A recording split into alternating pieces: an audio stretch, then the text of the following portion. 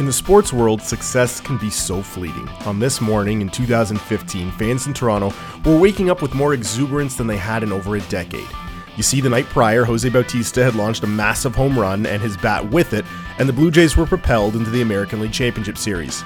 The joy of that success was short-lived, as less than 10 days later they had been bounced from the playoffs, their World Series aspirations left unfulfilled.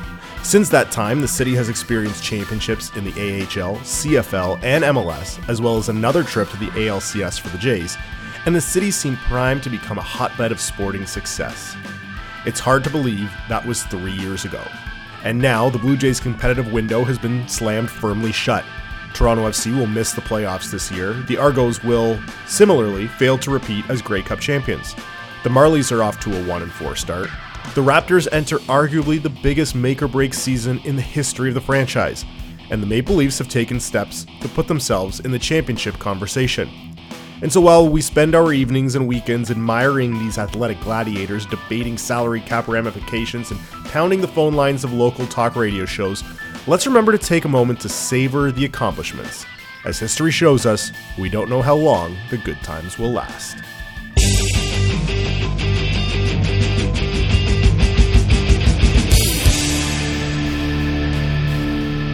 Hello, welcome to the 416 Sports Show.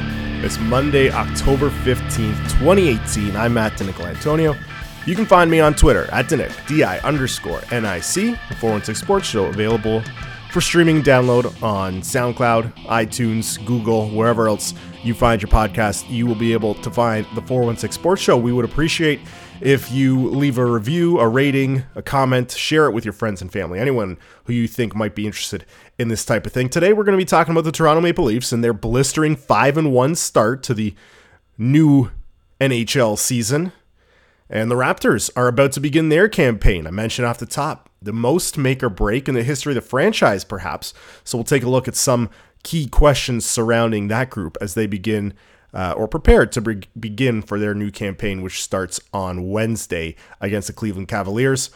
Do a quick little wrap-up, perhaps get to some TFC, a little bit of Blue Jays as they're in a managerial search, and some thoughts on the MLB playoffs, and a few stray thoughts on the NFL calendar in what was another highly entertaining week. 6 weeks now in the books of the NFL season, and it remains just as unpredictable as ever. But we will begin with the Toronto Maple Leafs. I mentioned 5-1 to begin the season. A perfect 4-0 road trip through Chicago, Dallas, Detroit, and Washington. And that win on Saturday night in Washington, to me, that was a statement win. As much of a statement win as you can have on October the 13th, just 6 games into the season. But that was by far the toughest team they'd faced. It was on the road, the end of a long road trip.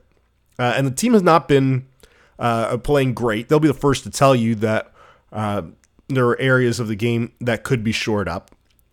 Questions about Frederik Andersen and whether he was going to have another typical October stat line as he has in his first 2 years here in Toronto.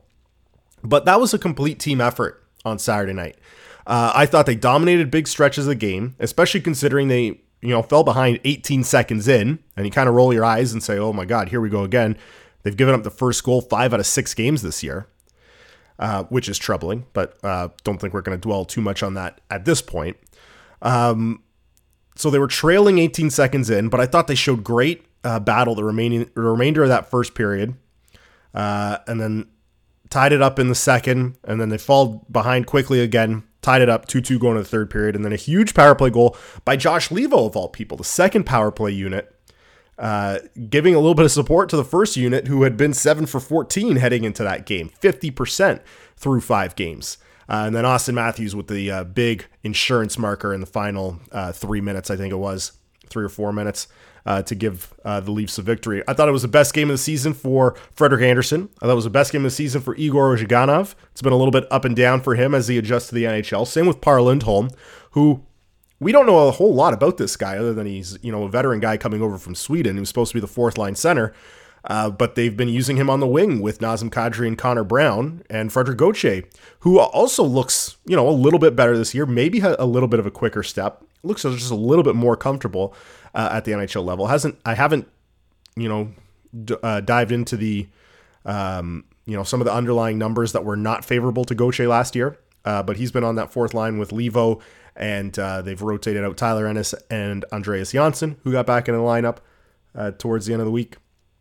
I believe it was Saturday that he got back in. He missed Tuesday and Thursday. Now Ennis appears to be a healthy scratch again Monday evening as the Leafs take on the Kings, as they'll kind of rotate through those spots. Justin Hall, the only member of the team who has not played in a game yet this season, and it does not appear that he's going to get in tonight. And with Pittsburgh on the horizon on Thursday, can't imagine that that's an opportunity that you'd want to throw him in to his first action of the season. But again, going back to that game in Washington, they dominated for large stretches of the game, and the parts of the game that they didn't dominate, Frederik Andersen made huge saves. Easily, like I said, his best game of the season. He looked very sharp. I thought for the most part he was sharp in Dallas, despite the fact he gave up 4 goals. Less sharp in Detroit, and they hung on for the 5-3 win there. So it's an encouraging sign to see them put together a relatively full performance, as full a performance as we've seen this year, in their toughest contest so far.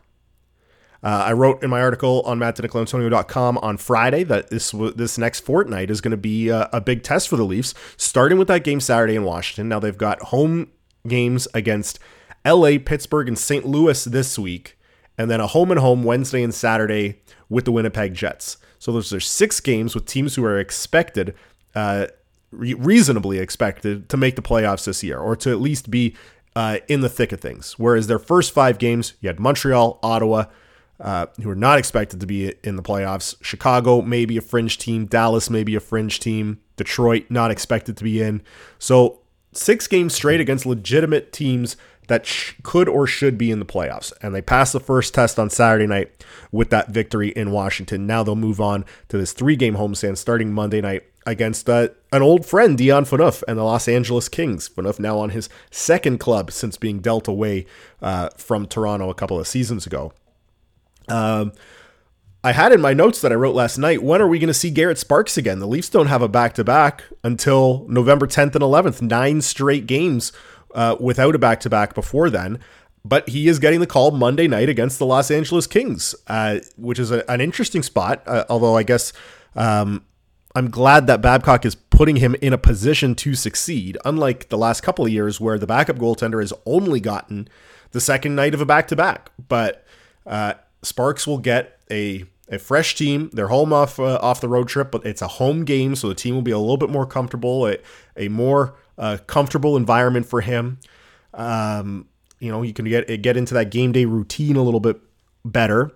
And so I'm glad to see him get put into a position that he can bounce back after what was a pretty rough first start, giving up those 6 goals in Chicago a little over a week ago. And like I said, without a back-to-back situation until November 10th and 11th, it was entirely possible that we wouldn't see Garrett Sparks for a month after that first game. So I'm glad that Babcock is reverting away from that only on a back-to-back situation. Maybe that will be primarily the way he still uses the backup this year, but perhaps just getting him a start in now is the long time off in between games. You don't want to be playing your backup having only their second game on November 11th, 15, 16 games into the season. So a good job for Mike Babcock, and I look forward to seeing what Garrett Sparks can do tonight. And this being Monday night, if you are listening on Tuesday, it was last night, and you already know what happened in that game. But I'm looking forward to seeing how Garrett Sparks responds. He did every once in a while in the AHL have a bit of a rough outing, but he always seemed to bounce back, and his numbers last year were fantastic. As we mentioned, goaltender of the year in the AHL. I have full confidence that Sparks will be able to get the job done at the NHL level. It's a little difficult for Leafs fans right now when you see Sparks has only played 1 game, 6 goals against, and Curtis McElhinney's already gotten a couple of starts with the Hurricanes, and he looks just as sharp as he had been with the Maple Leafs. But you got to look long term, and in the long view, the Maple Leafs did the right thing. It was just unfortunate that they had to lose McElhinney and Calvin Pickard on waivers, as the goaltending at the AHL level has certainly taken a hit. Casimir Kaskisuo and Jeff Glass are the tandem down this year, and Kaskisuo suffered an injury, had to be removed from the game on Sunday, and no word yet on whether that's going to be a long-term injury or not. But 3 weeks ago, looked like the Leafs were in a great position of depth with goaltending, and now suddenly looking perilously thin in between the pipes. Special teams for the Leafs have been fantastic. We talked about the power play and how well that's been. The penalty kill has been almost equally strong. They gave up a goal to Evgeny Kuznetsov in the second period on Saturday night against the Capitals, but I'm going to give credit to Kuznetsov. That was an incredible shot, sneaking it up over the near side shoulder of Frederik Andersen. Andersen clearly, kind of playing past, cutting off an angle, and Kuznetsov had a very small window to put it in, and he put it there. So kudos to him. Sometimes you just tip your cap and say great shot, and it didn't end up hurting the Leafs in the long run as they ended up winning the game. But they currently rank second on the power play, 47%. Of course, these numbers are skewed a little bit by the early going and a small sample size, but power play operating at 47%. Their penalty kill is at 81%, which right now puts them 11th in the league. But again, a little bit skewed. They've played 6 games. They've played more games than anybody else in the NHL right now. You look at the number one penalty kill is the Tampa Bay Lightning. They've only played 3 games. So they're 100%. So that's, things are going to sort of normalize and even out a little bit over the next couple of weeks as the games played kind of even out as well for the Maple Leafs. And I anticipate by, let's say 2 weeks from now, they've got the 3 games this week and next week, a long 4-day break from Saturday to Wednesday, and then a 2-day break again before their game on Saturday. So we'll have an opportunity for some other teams to catch up in the games played department. But I've thought that, stats aside, the penalty kill has looked better. They're a little bit more aggressive. They're kind of chasing the puck around a little bit more, but in a good way. I thought last year they were very stationary, kind of reactionary, and now they're kind of forcing the other team to make a play, make a good pass, take a shot. They did a great job by neutralizing Ovechkin on Saturday night. Tavares in particular, really kind of leaning to that one side to avoid the pass going across. So structurally, tactically, they look better. They've got some skilled players. Tavares getting some minutes, Marner getting some minutes, Hyman and Brown, always hard workers on that unit. Lindholm has looked good as well. So I just structurally like the way that they're playing on the penalty kill, and I think that is what they're doing is sustainable for long-term success throughout the course of the season, and I think that they're certainly capable of finishing as a top 10 unit on the penalty kill as well. So it should be a good measuring stick, as I said, these next couple of weeks, but this week in particular, 3 consecutive home games. Monday, they are hosting the Los Angeles Kings. As I mentioned, that's a 7:30 puck drop on Sportsnet. Thursday, a 7 o'clock puck drop when Sidney Crosby and the Pittsburgh Penguins come to town, that game on TSN, and then the St. Louis Blues on Saturday night, 7 o'clock on CBC Hockey Night in Canada. Should be a good home swing for the Toronto Maple Leafs. The Toronto Raptors will begin the 2018-19 NBA season on Wednesday, and they start off with 3 games in 4 days. Wednesday at home to the Cleveland Cavaliers, Friday at home to the Boston Celtics, and then less than 24 hours later, they will take on the Washington Wizards in the U.S. Capitol. The biggest storyline, I think, around the Raptors, of course, aside from the fact that they have Kawhi Leonard, I think we're still getting used to that, but we're not really counting that as the big storyline. We want to see him play, but it's been acknowledged that Kawhi Leonard is a Toronto Raptor. So now that he is a Toronto Raptor, let's see how he impacts this team, how well he plays, etc. And one of the biggest storylines is the fact that it appears that rookie head coach Nick Nurse is going to be throwing a wrench into the starting lineup. Dwayne Casey used pretty much the same starting 5 last year as long as they were healthy. It was Jonas Valanciunas, OG Anunoby, Kyle Lowry, Serge Ibaka, DeMar DeRozan. As long as those guys were healthy, they were starting. JV's pretty much been a starter his entire career since his rookie season. This has been documented. Read a couple articles over the weekend. Doug Smith in the Toronto Star had a good one. Michael Grange on Sportsnet.ca outlined this as well. So for further analysis, you can check out those articles. But Nick Nurse appears to want to be a little bit more dynamic, a little bit more versatile. The roster itself is pretty versatile. And so we may see him use different lineups, different starting lineups based on who they're playing. We may see a little bit more of Serge Ibaka playing center, and then you filter in Anunoby, Kawhi Leonard, Danny Green. They add that 3-point shooting capability and really would give the team 5 3-point shooters on the court at one time, which is kind of the way the NBA is headed, and the way the Raptors had sort of been one of the last teams to fully adopt that style of play. And they forced DeMar DeRozan to try and add a 3-point shot to his game, and Jonas Valanciunas to add a 3-point shot to his game, and both of them did, to varying levels of success, but it wasn't the strength of their games, and it at times kind of hindered the Raptors in the way that they could play. But now with much more versatile pieces in the roster, in the rotation, it gives Nick Nurse a lot more choice in terms of what he wants to do. And so that will be one of the more fascinating things to keep an eye on as we get into the start of the season is, which units are most successful and how are these units deployed differently than they had been in the past. And of course, the big star additions of Leonard and Green are going to throw a wrench into things anyway. But how does Nick Nurse use these pieces? How does he use the existing pieces in ways that his predecessor did not? And those are going to be the key questions in evaluating both Nick Nurse as a rookie head coach and the job that Masai Ujiri has done as the architect of this team, and really kind of pivoting the direction of this team heading into this season, taking a huge gamble on Kawhi Leonard this year from a health perspective, from an involvement perspective, and in a long-term perspective, in the high likelihood that Leonard is not here beyond this season. And if they don't win this season, you're looking at probably blowing things up in the next year or two. So they still have one of the strongest benches in the league. Many people, rank them either at the top or very near the top in terms of bench depth. And that should allow them opportunities to continue to dominate games, especially against weaker teams, when they can throw out this bench mob unit that's much stronger than any bench unit that the opposition can put out, and still allow them to rack up points while the starters are resting, and the bench can play some meaningful minutes. So, can they top last year's franchise record of 59 wins? Can they win the Eastern Conference again? Those are the big questions that we're looking at. But again, and it's been 2 or 3 years in a row, those questions almost don't matter at all. Like if the Raptors finish second or third in the East, less than 59 wins, but go farther in the playoffs, whether that's an NBA Finals or a 7-game series of an Eastern Conference Finals, that's how this team will truly be measured. I know we're sick of hearing it, we're sick of saying it, we're sick of talking about it, but the regular season, at least the results portion, do not carry as much significance, as much weight in the long-term picture of how this team will be assessed. So some key questions that we think about for the Raptors as we start the season, and some things that we're going to be keeping an eye on as the season goes along. They played a different style throughout the regular season last year. That was supposed to translate to playoff success. They'll be doing that again this year.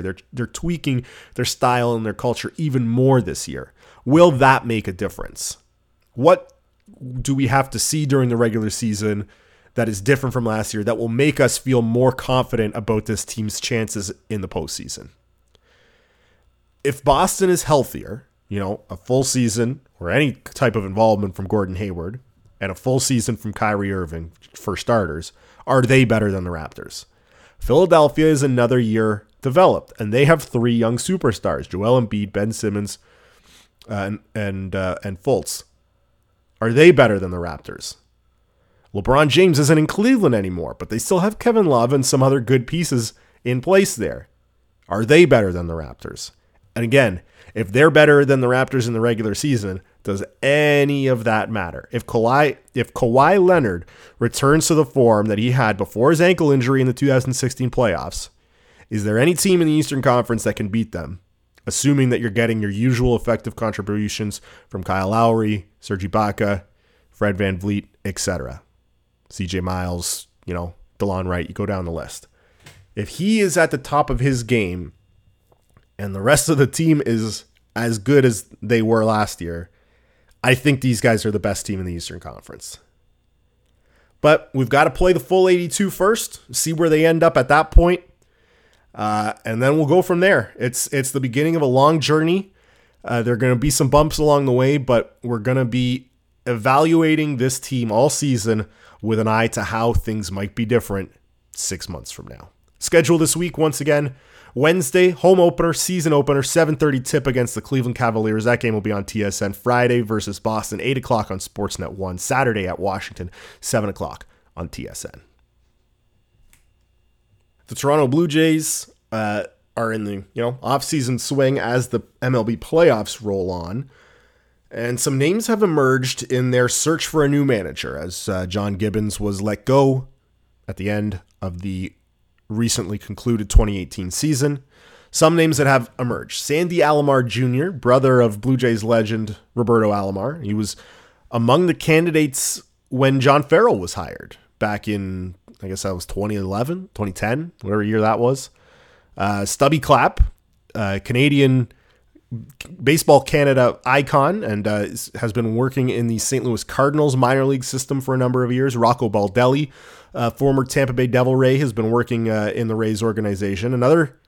A pair of former Blue Jays players, John McDonald, currently in the Indians system, Chris Woodward, who spent some time in the Dodgers system, David Bell from the San Francisco Giants system. You throw in internal candidates, DeMarlo Hale, who's been the bench coach under John Gibbons, John Schneider, who's managed in AA, and Bobby Meacham, who's been managing in AAA in the Blue Jays organization. And that appears to be the short list for now. I just riled off, 9 names there. It's unclear at this point which 5 or 6 have been selected for in-person hearings. But those guys are the ones who appear to be at the top of the list, and those names are on some other managerial search lists as well, as the Jays are not the only club looking for a manager right now. So they'll kind of have to compete with other clubs for these guys' services. But those are some of the names to keep an eye on. And a great article on Sportsnet.ca this week from Ben Nicholson Smith outlining 20 questions. I think it was 20 questions that if he were running the managerial search, he would ask any prospective candidate. And there's some really, really insightful questions on there. Some hypothetical questions, some tactical questions, some more long-term philosophical questions, some very player-specific Blue Jays hypothetical questions. It was, I'm not going to, step on the toes of Ben's work. It was fantastic. So if you're interested in reading that, I highly recommend it on sportsnet.ca. So check that out. But that's kind of the biggest chess piece, I guess, for the Blue Jays as they begin an interesting offseason. As we know, they are, transitioning towards a team that is not expected to contend in 2019 and 2020. They maybe are a year or two too late on this process. They decided to kind of half-heartedly go in on 2018 with the hope that they could be kind of a surprise club, but they really needed a lot of things to go right for them, and really none of them did. Josh Donaldson being injured for a huge stretch of the season, injuries to Stroman and Sanchez. I've mentioned before the Roberto Osuna situation as well. All of those factors were things that should have, if everything had gone right, the Jays could have been in the playoff race, and essentially all of them went wrong. So they offloaded some of their veteran pieces, Jay Happ, some of the relief pitchers, Donaldson, of course, ended up trading Osuna after that situation. They do have some good pieces in place, but the team needs more controllable starting pitching. And they do have a glut of position players that I think they can use in trades. So it will be an interesting offseason for the Blue Jays. Expect to see quite a bit of player movement, but the managerial search, I think, will come first before any of that player movement. And it will be interesting to see what type of manager Ross Atkins and Mark Shapiro bring in their first big hire since taking over the ball club back in 2016. The playoffs have been pretty entertaining, though.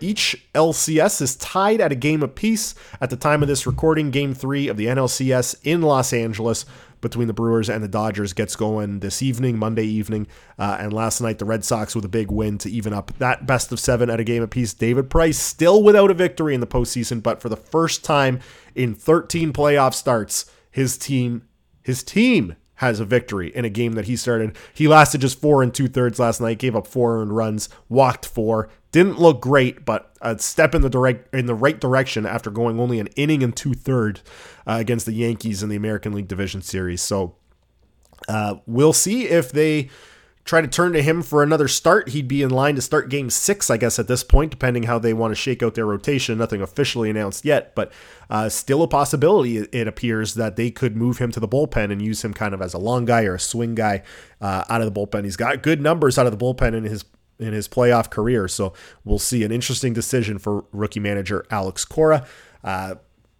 Who do you want to see in the World Series? We still have the possibility of a Houston-LA rematch on the table, or you could get 2 storied franchises, the Dodgers and the Red Sox. The Milwaukee Brewers, they just had a 12-game losing streak, a 12-game winning streak snapped in game 2 against the Dodgers. They might be the hottest team or the strongest team in the league still remaining. But there's just something, unsexy about the Milwaukee Brewers. Maybe it's, just want to have these big market teams. They do have the guy who's probably going to be the NL MVP in Christian Yelich, but there's more star power on all these other teams. And so I guess as a neutral observer, you kind of want to see those big stars, and that would be the Dodgers against the Red Sox or the Astros as as the strongest contenders remaining. But still lots of baseball to be played. We know that each series will go 5 at the minimum, so we will have postseason baseball until at least Thursday and at latest Sunday. So potential for baseball every day of the week this week. We'll wrap up with some quick thoughts on the NFL. And speaking of Boston, in Boston last night, or in the Boston area, as the Red Sox were taking care of the Astros in game 2, Tom Brady and the Patriots were taking on Patrick Mahomes and the Kansas City Chiefs in a thrilling 43-40 shootout at Gillette Stadium. And the Patriots come away with it. And one more time, Tom Brady and Bill Belichick and the Patriots kind of shrug off an attempt to knock them off their perch as the number one team. Unofficially the number one team with a 4-2 record. They are certainly not the number one team in the league, but holy crap, that was a good game. It was kind of lopsided at halftime. I don't remember exactly what the score was, but the Chiefs really had to pour it on in the second half. They got that fumble. Brady fumbled at the 30-yard line, so the short field ended up giving them an opportunity to tie the game, but a lot of drama, a lot of points, and that's what you want to see in a football game. And there's been a lot of those this year, but I think the consensus is, hey, let's do whatever we can to get the Patriots and the Chiefs in the AFC Championship in January. We want to see that again. The Pats and the Chiefs have had some good battles in the regular season over the last couple of years, with the Chiefs having some pretty famous victories over the Patriots, and then the Patriots respond with convincing postseason victories. And it would be awesome to see that matchup one more time. And the old guy, Tom Brady, who they mentioned on the broadcast last night, has played in more Super Bowls than Patrick Mahomes has started regular season games.